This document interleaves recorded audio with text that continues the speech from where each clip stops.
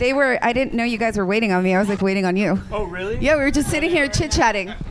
I usually try to stay out of it when people are like, "Are we going? Are we not going?" And I just, I'm ready. You guys, it's really good to see you. You too. It's been a minute. Yeah. We've done this a bunch, so like I feel like I've been on the ride with them since the beginning, and they just released album number 10. So please. I gotta say, like if we were closer, I'd high five. You fucking smashed it. Thank you. That album is sensational. Thank you. From beginning to end. So from a fan's point of view, it feels like you came full circle. Like it, and I love that you named it Cold War Kids because it's very grounded in who you are and what your DNA is. And so it feels like you came full circle to where you started, but as wiser versions of yourself.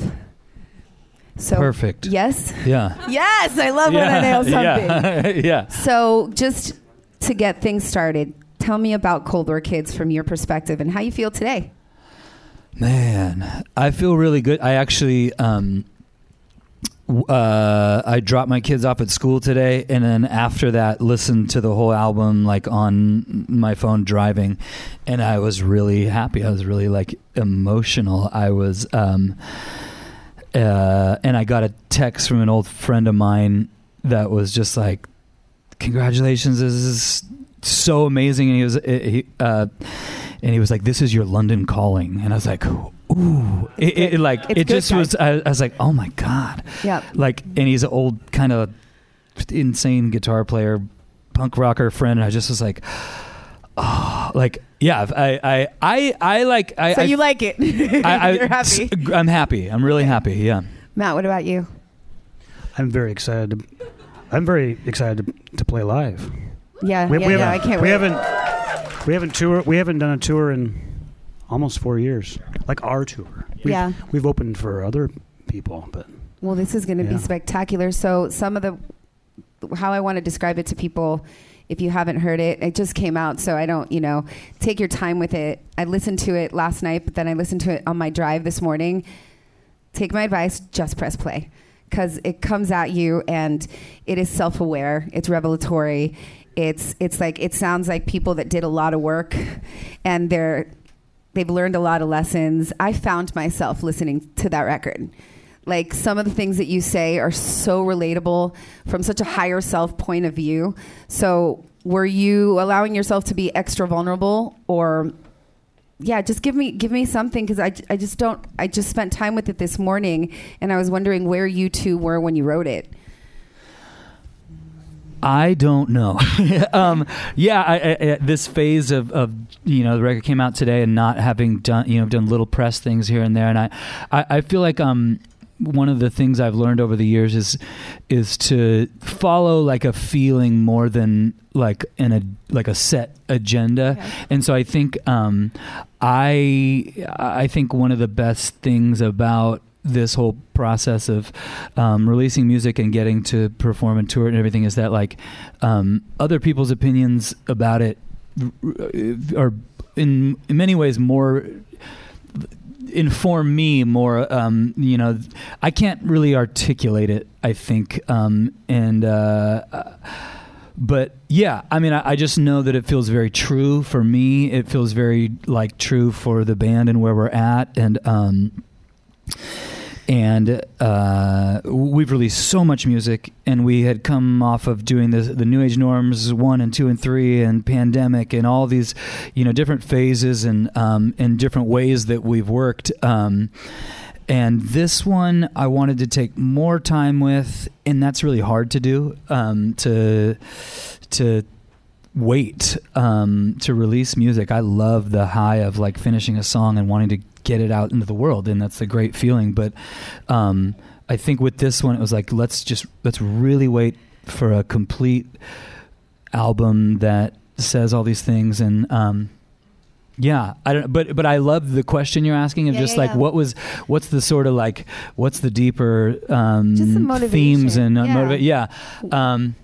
Or where I don't know. You're at. Yeah. All right. So I'm going to do something a little bit different. I don't think I've ever done this with a band, but lyrically, This album is sensational, and I keep saying that not because they're in front of my face. I don't think I would. You've known me long enough. I'm just a very honest person. I picked some lyrics that I love, and I want to talk about the perspectives that got you to the lyrics. So we're just going to name the lyric, and then we'll talk about them. But "Run Away With Me" is the one that we play on K-Rock right now. Hopefully we'll play a lot more. But there's a line that says, it's so simple. It says, "I'm most alive when I'm wild and free." And yeah. And I want to know the perspective behind that. Like, what made you write that? Yeah. So that song was very much came about like in the studio at early pandemic.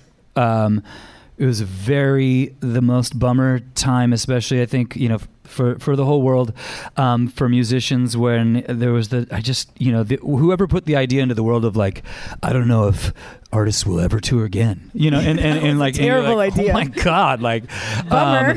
Felt terrible. It felt in every way. It was just like, okay. And I feel like a lot of artists that I'm a fan of like release like very serious and minimal work during that time.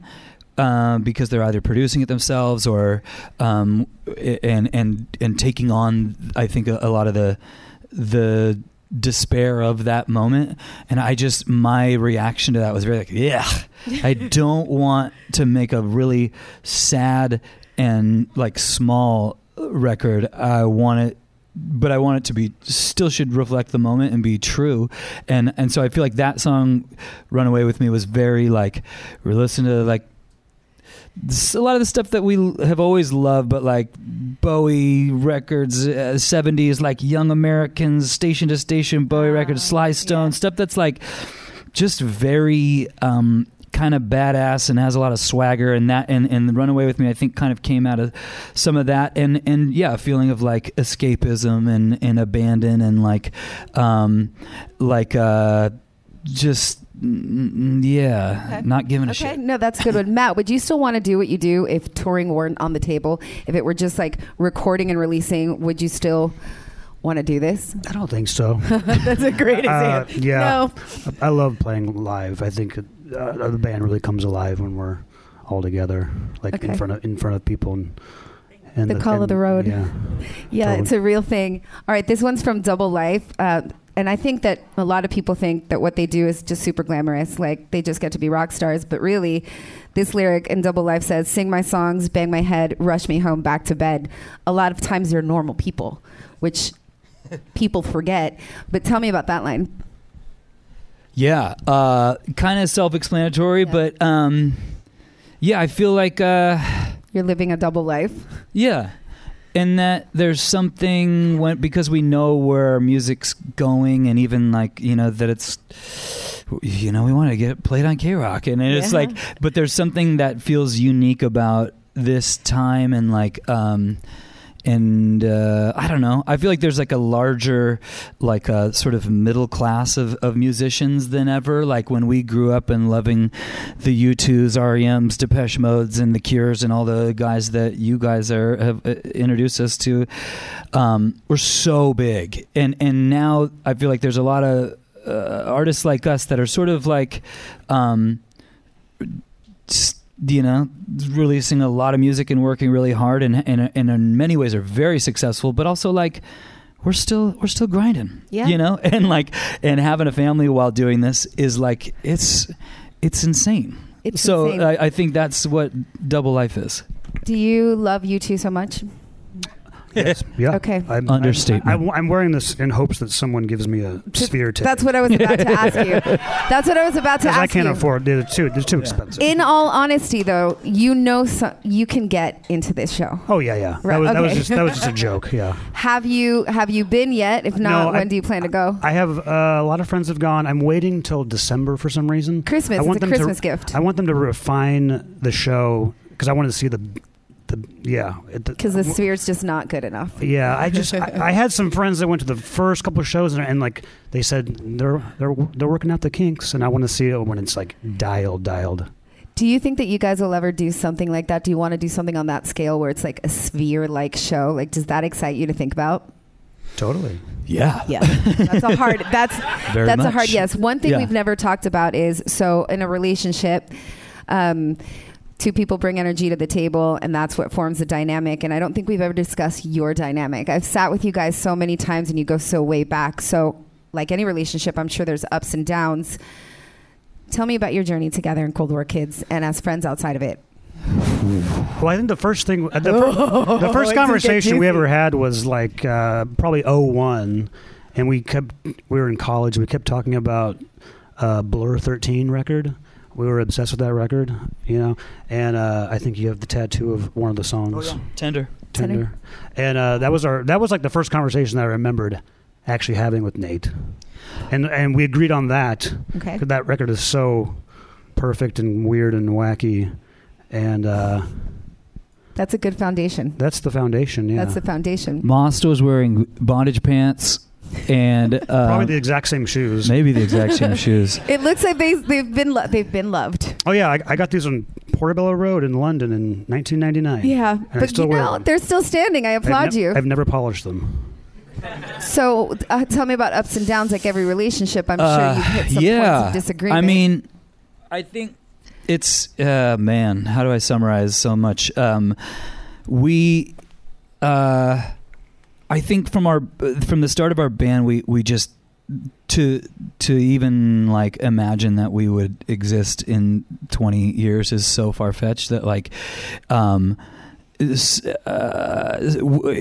started in a way that is just so yeah, I don't know. So like we're very serious about it, and then also I think we're very serious about not taking ourselves that seriously. Do you keep each other humble? Like we've maybe. I think we've doubled down on our seriousness so much that we're like brothers. Like we both have older brothers that are exactly the same, like in years above us. And I think that like over the years we've become less like we're more brothers than we are to our own brothers. Blood brothers, got it. Yes. And I think that we're like the exact same age. We're like a month and a half apart. I think there's like an understanding that is just there's a weird unwritten code. Yeah, I don't know, because we're very different and very similar. Like Amos has always been like a devoured so much art and is such like lives his whole life as like curating everything around him, and I get so much inspiration from stuff that he's introducing me to at all times, whether that's like years of. I mean, he's always been a visual designer first, and the way that he thinks about all art and music, and it's a really strange. How do I say? It's like with writing music and.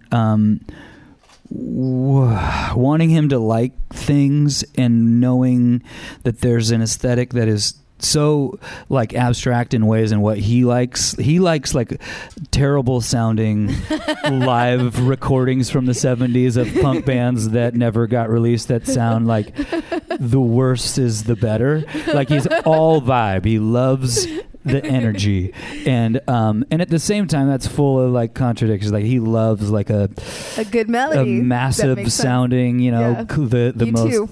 Yeah. But then I have, I bought the most expensive version of Future Nostalgia that was available because I love Dua Lipa, so I want the $100 record of that. Got it. So it's like, but then I listen to very complicated guy. Yeah. But whatever dynamic it is, it works.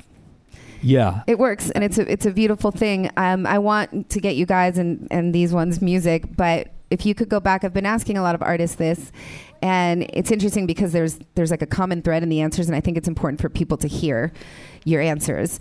If you could go back and tell yourselves at the very beginning of when you started this, if you could impart some wisdom to you 20 years ago, what would you say to yourself? Don't turn down the Coldplay tour. Don't turn down the Oasis tour. Which, those are both true. It hurts, right? I felt that. Those are both true stories.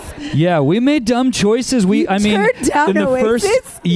We were. I mean, those. Oh God. I mean, let's not even get into the why. We'll come back for part 2 one day. Yeah. Okay. Okay, so what would you say to yourself? Same thing? Man, I think like balancing the we've toured so much and we're so fried and also just do it because certain things will never happen again. Yep. Is so hard to balance that stuff we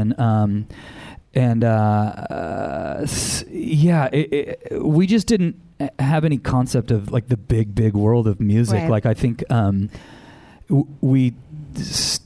grew up in Anaheim. He grew up in Ontario area. Like we went to shows at like Showcase Theater and the Glass House and places out there. Like that's the only music I had ever seen. I had never seen when people talk like, oh, I was a teenager and I saw, Prince at the Forum or something. Yeah. I never knew the Forum existed. I didn't. My world was like this big. I never knew about, like, we didn't listen to or know about big artists that were performing anywhere.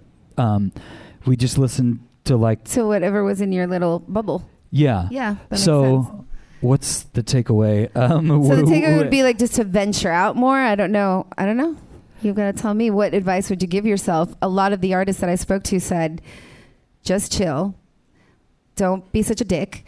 And most of the artists, because I just did it at a festival, and they all said I would tell myself to stop being such a dick, and I would tell myself to trust the process. I'm going to flip that and say I think even part of Moss and our friendship and the band as a whole and everything, like I think we come from like a very humble, like earnest type of personality. I actually wish we were like tougher. You know what I mean? Yeah. Like if we were more ambitious and more and more like not asking for forgiveness but just doing. Right. Nobody's going to accuse us. No one ever is going to accuse us of being dicks. Okay. Never. Because in some ways, like to our own, detriment. Like we probably should have been more.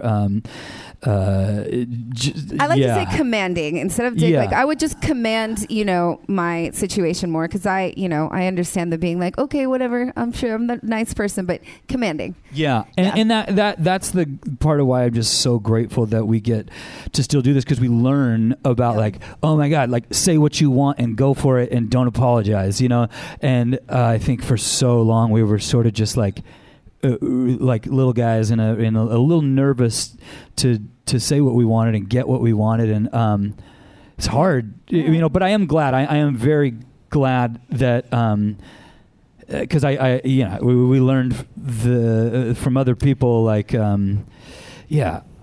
don't like people who are jerks. You also don't like being dicks. We just never responded to that energy. Good. Like aggression and I always want to be like Liam Gallagher, but it would be awful. It would be awful to try to be that because it wouldn't come natural. But I love that. We love that character, but it's not in our nature. And in a lot of ways, like it comes back to our start. Like I think we're fans of music first, and a lot of artists are like, I know what I want, and I don't tolerate any, And I feel like we've always loved those artists, but it's not really who we are. Right. Like it's not.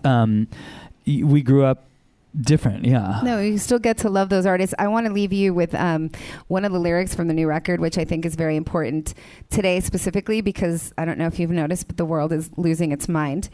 It's from Blame, and it says, the closer we get to tragedy, the more I feel like I'm truly blessed. And these days you turn on the news, you look around, and like I said, the world is losing its mind, and we have the audacity to complain sometimes, but we're really blessed. Like we're here with the Cold War Kids Friday afternoon, and they're about to do a very intimate set for you. You guys, honestly, this record is phenomenal. It is. Thank you. It is phenomenal. Thank you so much. I can't wait for you to get to U2 at the Sphere. Oh my goodness. It's gonna blow your fucking minds. I'm gonna go at least twice. Listen, and honestly, if you can't get good tickets, like call me. I know people too. For sure. She'll sneak you in. Okay. For surezies. We know we can pull some strings around here. Okay. Thank you guys for the years and years of just friendship and songs that you've given K-Rock. Hell yes. We appreciate you. Thank you and so you guys, much. I'm going to shut the fuck up. Woo. And I'm going to get out. All right.